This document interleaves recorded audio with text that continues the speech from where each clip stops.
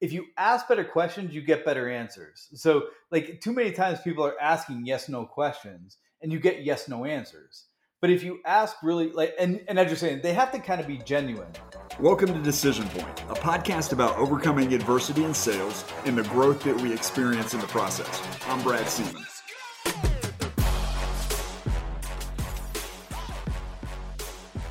Joining Brad on today's episode of Decision Point is Dale Zwizinski, VP of North American Sales from Beezy. Dale has more than 20 years of experience with enterprise sales and is well known for his ability to grow and enhance businesses.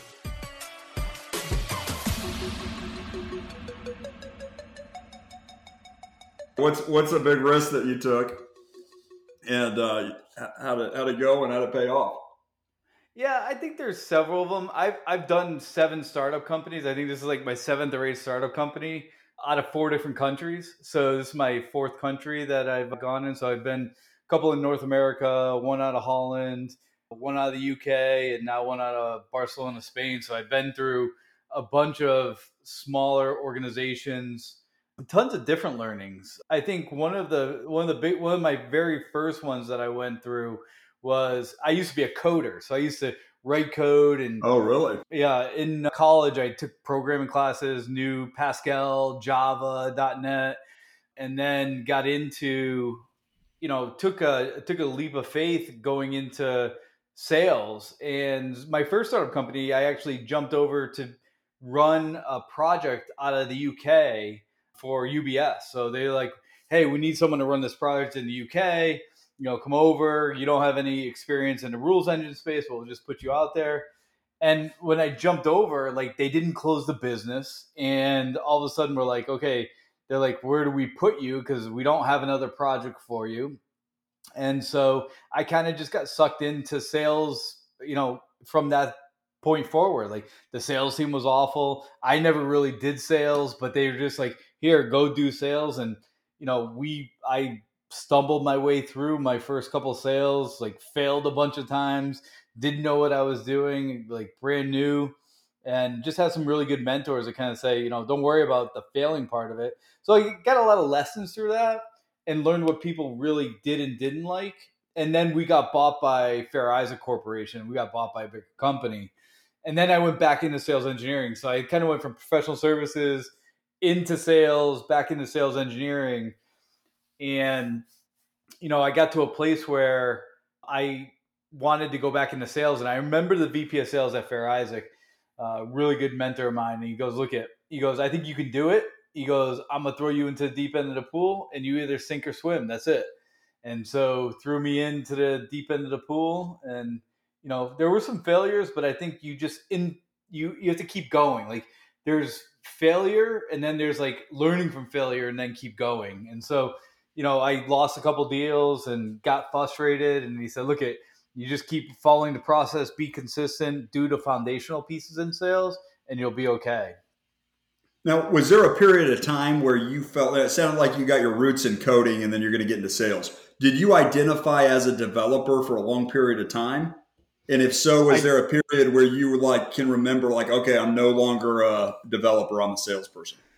Yeah, and it kind of got into I did a couple years of coding, and then what I realized, because I also played soccer in college, and what I realized is I didn't want to be in the lab my whole life, and I got really tired of being by myself on the green screen, writing code, and realized that I like to be around people, and that's kind of where the sales side. When I got out of school, I did a little bit of coding, but did more services work. But what I realized when I wanted to get into sales, I can remember the exact time, 1999. It was a Y2K bug. I was implementing software in New York City for a company called American Lawyer. And so I was doing a lot of work. I was hours and hours and hours in New York City. And the project manager was super good, but she always wanted to change stuff up. She's like, oh, I want to do this. I want to do that. I'm like, yeah, no problem. I can do that for you. No problem. I can do that for you. Eventually I had to say, you got to go back to the salesperson because I just can't keep doing all this stuff for free. I was just doing a bunch of, we would have to, inside of the program, we would code all these SQL forms. And so she goes, that salesperson, all he wants is his commission. And if I ever see, and she goes into this tirade, New York, tirade of effing salesperson, this place ever again. I will kick his butt. And she just goes on and on. And I realized at that moment, the reason why people succeed or fail in sales is about integrity and about selling stuff that you can actually deliver, or being honest and upfront and transparent in the value proposition pass through. Like, hey, this is what we have, this is what we can do. Inevitably in sales, you do have like you have some things where you're not 100% spot on or truthful or whatever it is. Like, there is some stretching that has to end up happening, but in general, you should not sell stuff that you can't deliver on. Do you think that's getting like, with free trials, people can put their hands on it, they can use the product? Do you feel like in a SaaS world that's gotten better than it was when you had to do an I think install and go I on think site? I think it depends. So yes, a lot of the trial pieces, yes, and it depends on whether you're true enterprise software or you're kind of not like Right. your trial and your like SaaS. Like there's this evolution of SaaS. You have like true SaaS platforms that you can just kind of like spin up, start running, go through the process. Then you have like enterprise SaaS software that, like, we don't give any free trials out, and some of our competitors do, but we're selling to a 250,000 person organization. So we have like the biggest global bank using the technology, and so it's hard to just spin up a trial. So it depends. I think there's a lot of bad salespeople out there. I think there's a lot of bad sales leaders out there. I think it starts with the leadership and works backwards. So I think, we can blame salespeople all we want that they're not giving the right information, or they're calling too much, or they're sending too many emails, or whatever it is. But the leadership is allowing them to do that. So talk a little bit about leadership. I mean, what are some of the keys? This is not a topic that we've covered on here, but sales leadership, I feel like can be a little bit of an elusive term. So you've been in a lot of places, and it sounds like you've had some good mentors and good experiences. So can you talk about what does a healthy, strong, growing sales leadership organization look Yeah. like? I think it starts at the top always with the executive team, even the CEO, whoever it is that's kind of running the organization and drives the culture into the organization. And I think it also, a good leadership to me, or good sales leadership to me, has an individual component. So you don't treat everybody the same. And people may not want to hear that, but the reality is everyone has their own things that they want to accomplish in life. Someone may want to make more money. Some people may want to have a better title. Some people may want to have a balance in life.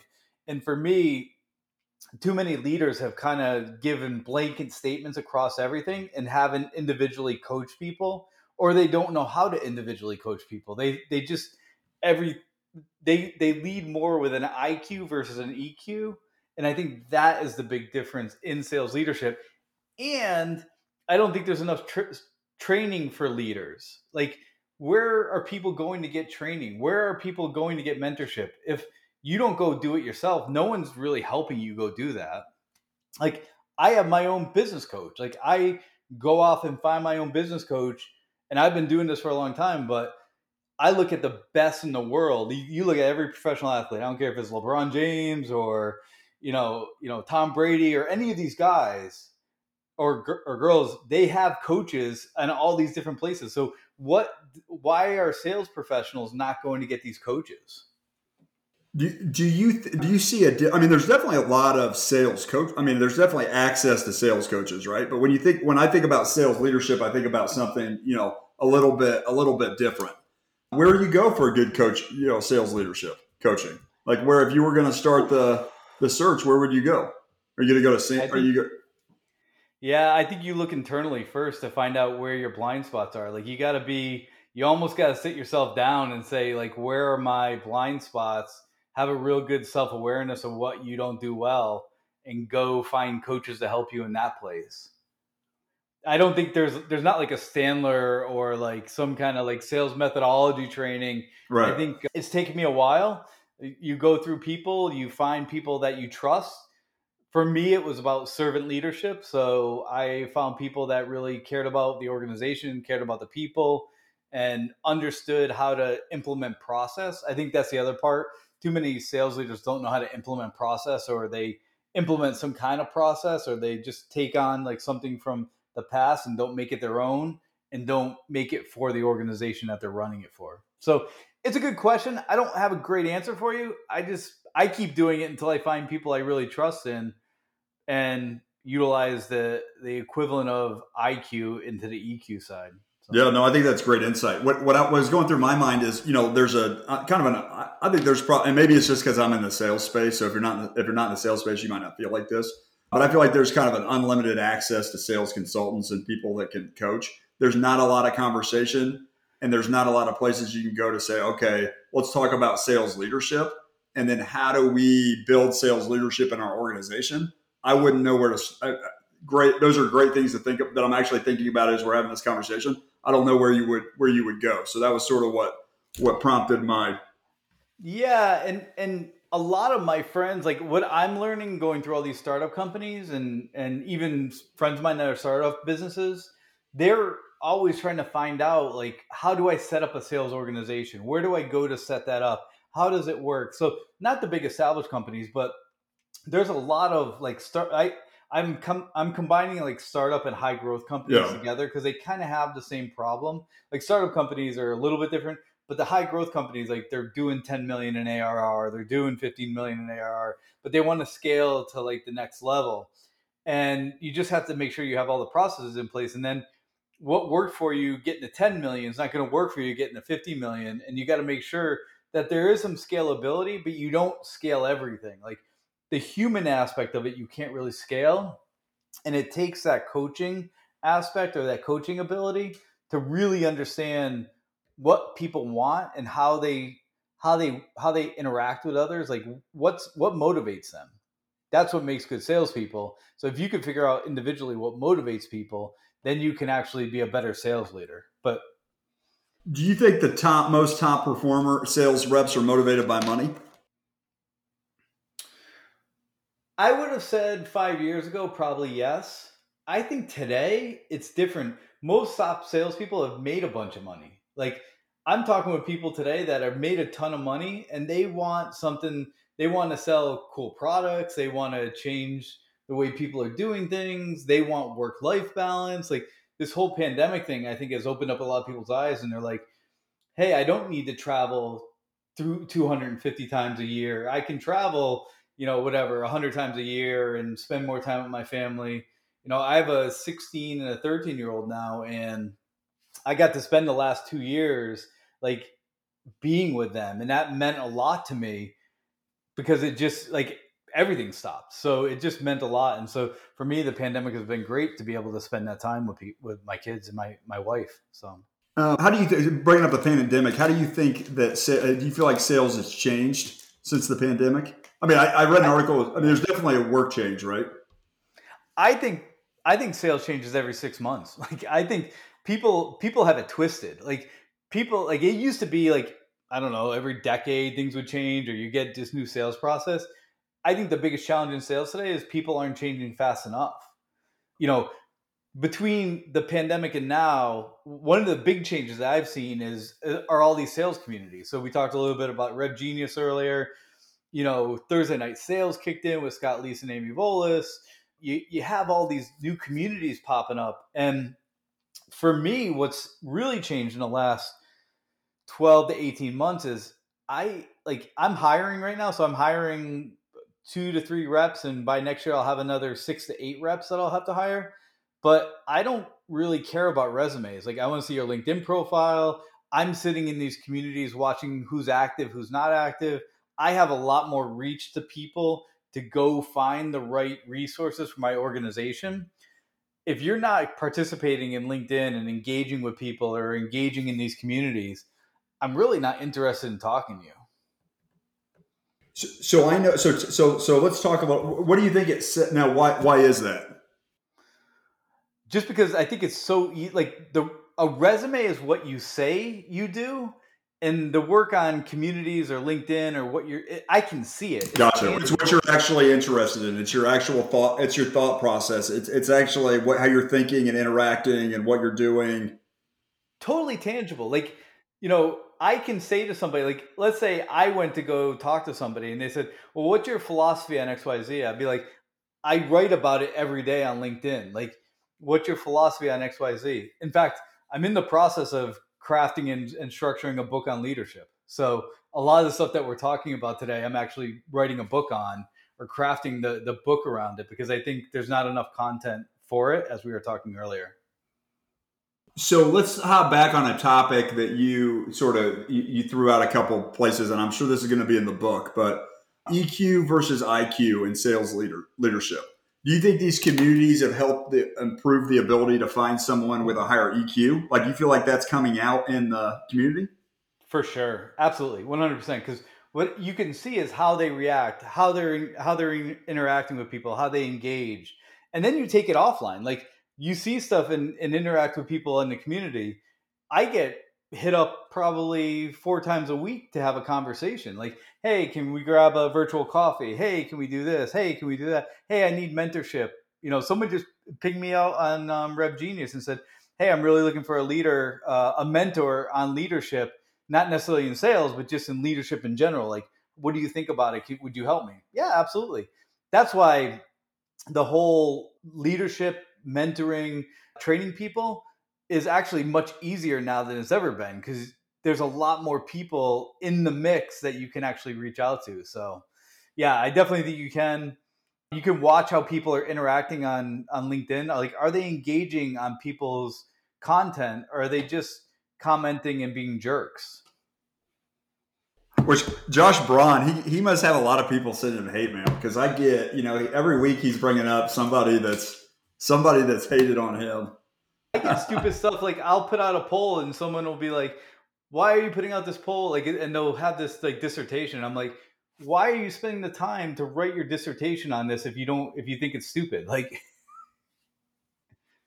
Yeah, I don't look. I mean, internet's fine, and I do feel like LinkedIn is, historically, it's getting more maybe interesting people on it than it's had on it before, as obviously as it's become more popular. But so let me ask you a question about kind of sales leadership, coaching, startups. I mean,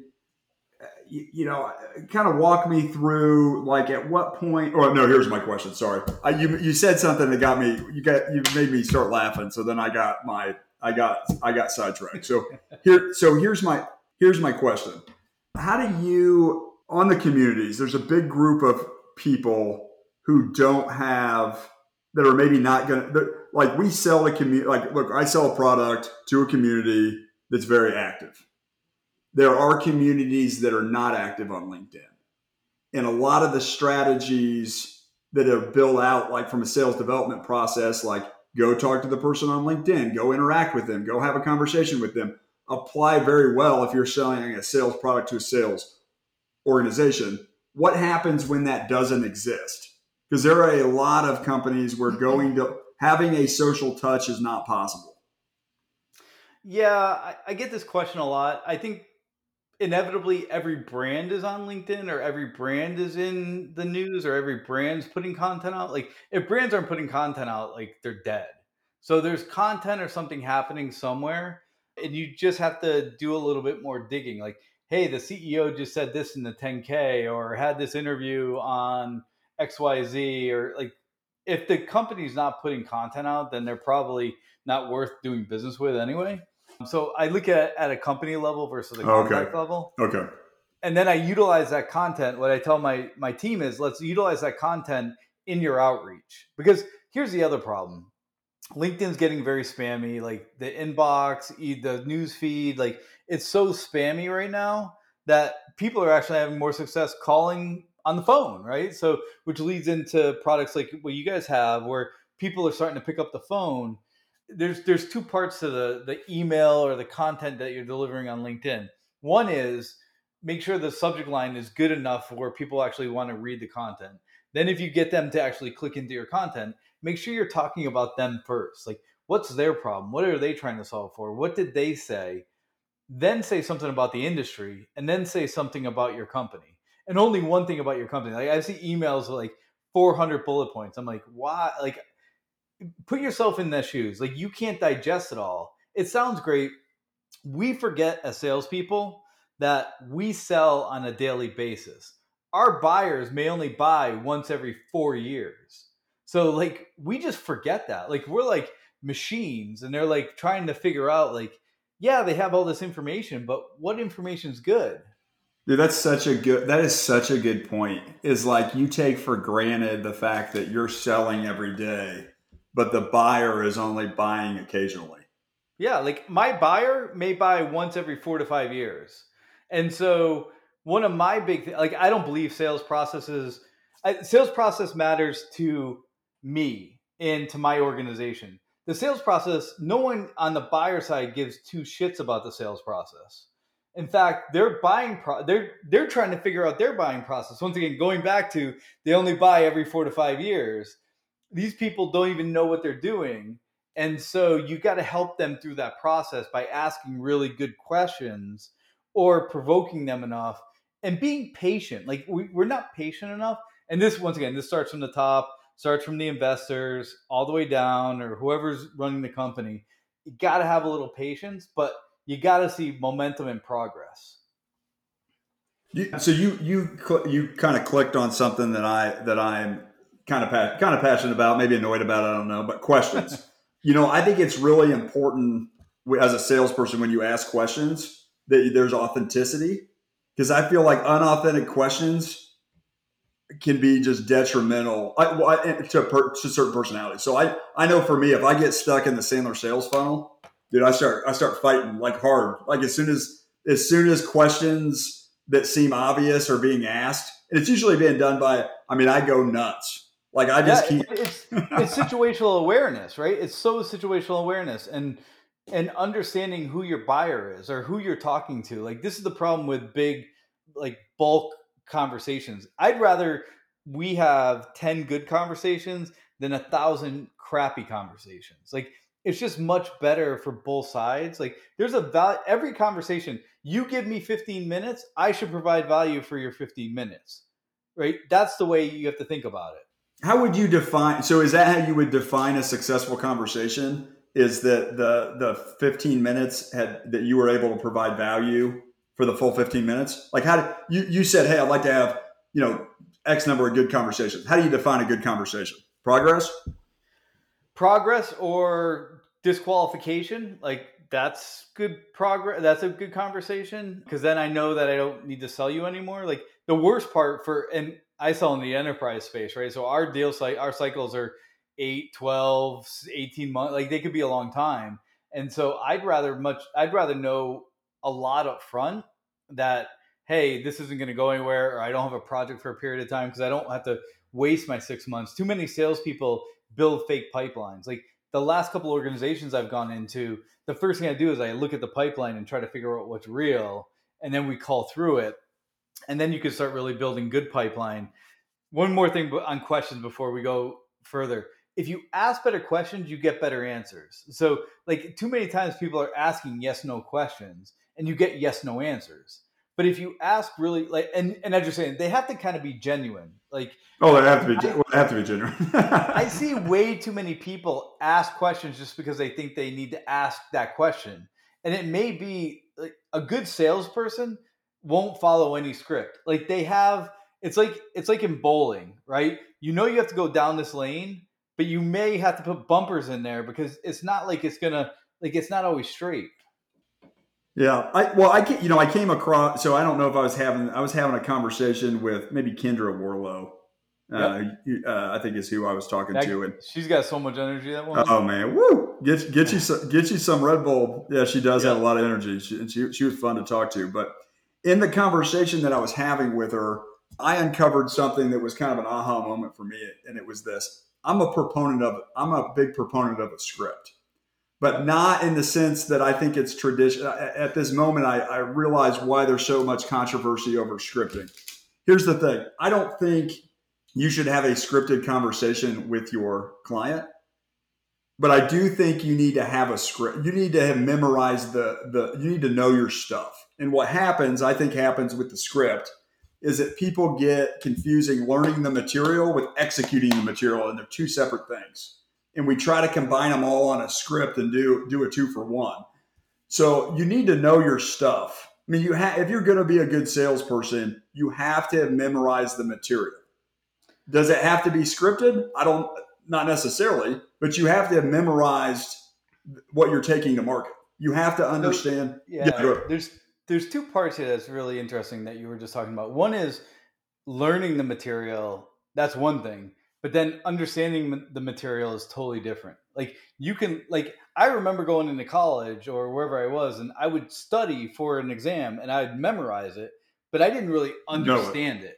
Like Yep. so, I'm learning it for that time, but I didn't really understand it, and so we need to get to a place of understanding so that when you're having a conversation with your prospect or even a customer on like a customer success side, if they throw you a curveball, you can genuinely say like, "Hey, guess what? I don't know.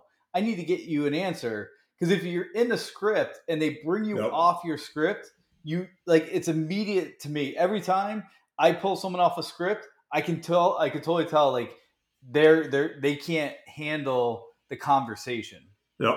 No, 100%. So Yeah, the script is such a controversial topic, but I like it in the sense that I think it's a good way to the script is a good initial understanding of the material, but I do not believe that you should execute it that way. On the flip side, I don't believe that you should not know your stuff and then try to talk about something you don't know about, which is what the script is good because you can measure, right? Yes. If everyone's just doing their own thing and there's no process, you can't measure it. Right. So then how do you make it better? Like, Correct. You have to have a baseline to make it better. The other side of this is like what I find with people who've been in sales or been in a particular company for a long period of time, they know their stuff so well that when a customer asks a question, they're already assuming that they know the answer versus asking one more question. Like someone may ask a question, you'd be like, "Oh yeah, I know what you're going to say, and it's XYZ." Instead of being like, that's interesting. Why are you asking that question? Or what technology are you using for that? And allowing them to give you a response versus just having like this answer that you've already predefined. Well, I'm always shocked when you do that follow up. I mean, when you do that follow up answer, like, "Oh, hey, what?" Obviously, you're thinking about something. Why did you ask that question? I'm always shocked when because a lot of times, most of the time, or maybe 80% of the time, it's not what I think it is.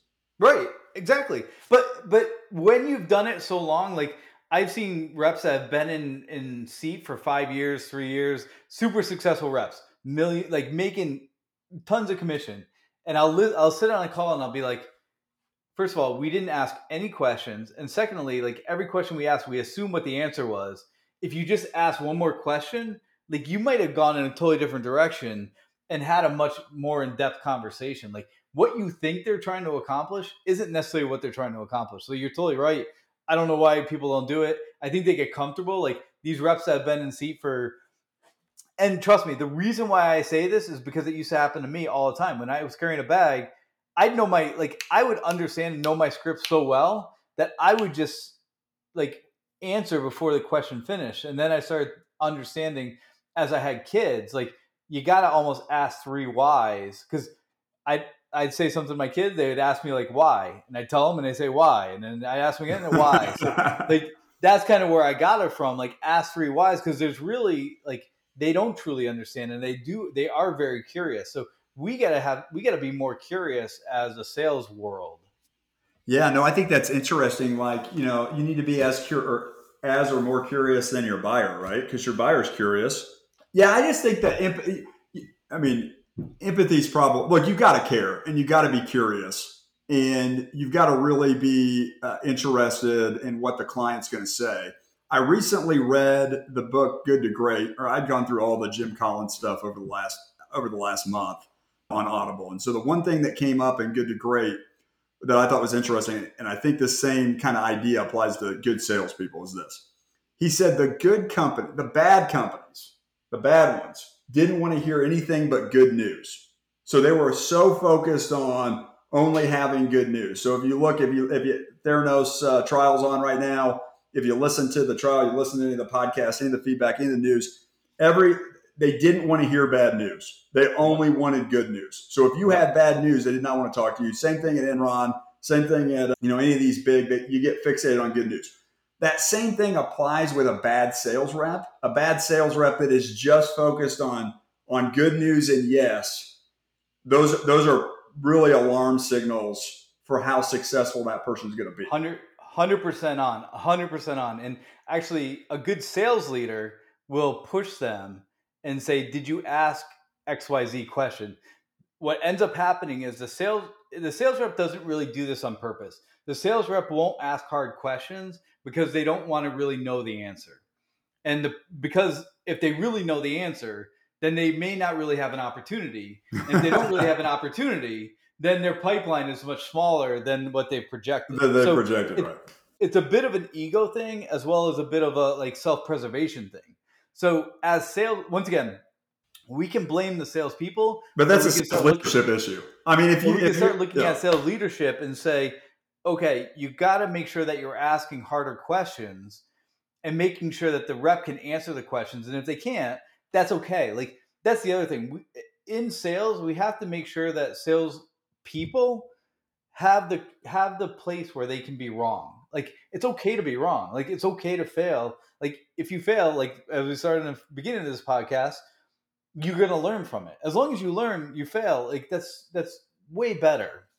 And so I think salespeople in general, what I've noticed, especially over the last 3, 4, 5 years, they're really afraid to ask the hard questions because they're afraid that their pipeline is going to get diminished and then they don't know what to talk about anymore.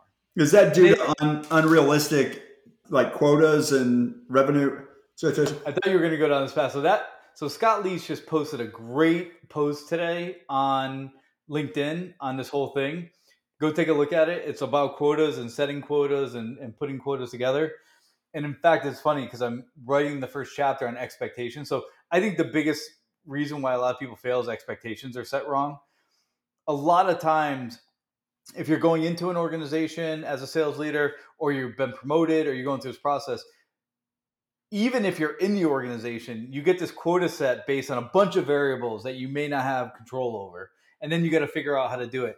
I think the unrealistic expectation in setting up quotas is because sales leaders are not willing to have courageous conversations to understand what reality is. Like we're always not giving true reality. And so we need that transparency to say, I understand, Mr. CEO or board of directors, you want 50% growth, but based on, XYZ, it looks more like this. We'd love to get there. Like the stretch goal is great, but just know that this is the reality of what we're living in. And I don't think enough people are willing to have that conversation. Yeah. Well, in a lot of companies, the system, there's a lot of pressure there's a lot of pressure to not ask questions, right? And not get to what's really going on. I mean, I think so as a salesperson, I think a lot of sales guys think about sales as like your best sales are really smooth, right? The guy comes in, you sign, they just go through all the stages and they sign the deal. But that's not really how the best sales work out. There's usually a little bit of friction. Like if there's no rub, there's really no buyer. Well, and it goes back to like there's no sales process, right? There's only the buying process. So in the sales process, sometime in the sales process, preferably earlier than later, let's call it a third of the way into the sales process, we should be mapping the buying process to our sales process. So we're aligning them. As you get to the 50% mark, you're now have shared what you understand the buying process is to the customer, and they're agreeing that that is the buying process. Like at some point we have to agree that this is the buying process. And I think so. Does that sound like, hey, walk me through how, how are you guys going to, hey, like, how are you guys going to make this decision? Like who, like, it's a little bit deeper than that, actually. I mean, I think that's the easy way out. I think the way I project it is I actually build a spreadsheet of all the tasks that need to happen to get to go live. And then I work backward. So, okay, you want to be live, Mr. Customer, in August of 2022.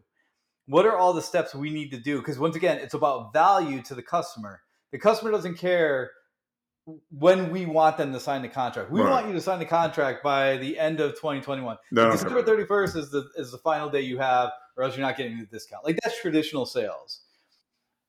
If we go to the customer side of the world and say, okay, you need to be live by the end of August because your current contract is up by then. Good. Now we have a place that we can put a pin in and we can work backward into getting to value. So you talked about discounting. So talk to me about the buyer process and discounting. Traditionally, you're right. It's seller centric.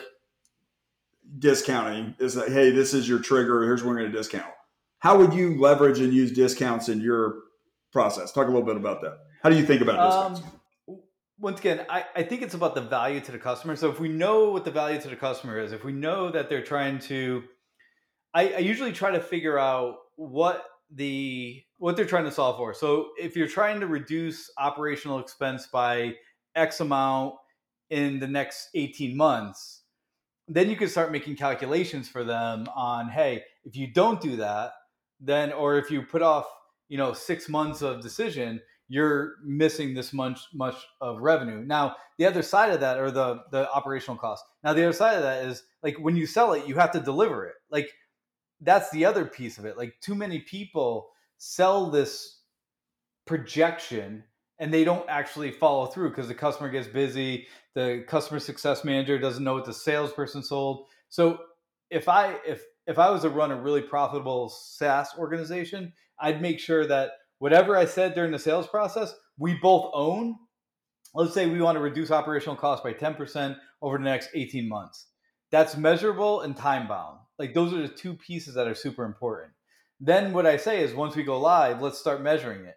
You may not get to 10%. Maybe you get to 5%. Maybe you get to 15%. But we both have to agree and reset expectations along the way. Once again, that's why the first thing I talk about is expectation setting. Whether it's salary, quota, value to the customer, that expectation has to be set. We have to agree to the expectation. And then we have to measure the expectation because it's going to change over time. What do you do when they agree, but then they unwind or unbound themselves from all of a sudden things change? It happens all the time. I mean, you got to have the relationship. Like, that's why with the joint engagement plan and the spreadsheet, I actually have them own it as much as I own it. So we have like line items in this joint engagement plan that have all these pieces. You have some things like, okay, we have to go through InfoSec. That's your line item. We'll do the InfoSec stuff, but you have to schedule it. You have to get the people involved. If you miss that date and we don't get to value, forget about the contract again. Like, we're getting to value. You miss your August date because you were 2 weeks late of getting the InfoSec scheduled. That's on you, Mr. Customer. Like, and then you have documentation in this spreadsheet that they're the ones pushing it off. Too many times we make these agreements either on the phone or in emails that get lost forever. So the way we do it, the way we're structuring it in Beezy, because we use our own product, like we have our own intranet. So every customer gets their own community. And in that community, we have the joint engagement plan when you get to a certain stage in the process. We'll have our standard steps, which are anything that we need to get done all the way to go live, including like contract signature and reviews and all that stuff. And then you intermingle all the customer stuff. And then if they miss a date, you highlight it in red, and then you structure another date. So you have to be diligent in the process. And at the end of it, you say, okay, we agreed to this. It's not like it's in writing. Like, when I used to do it for real, when I carried a bag, I'd have the customer sign the document. Like, you sign it. Like, we're in agreement that we have this expectation.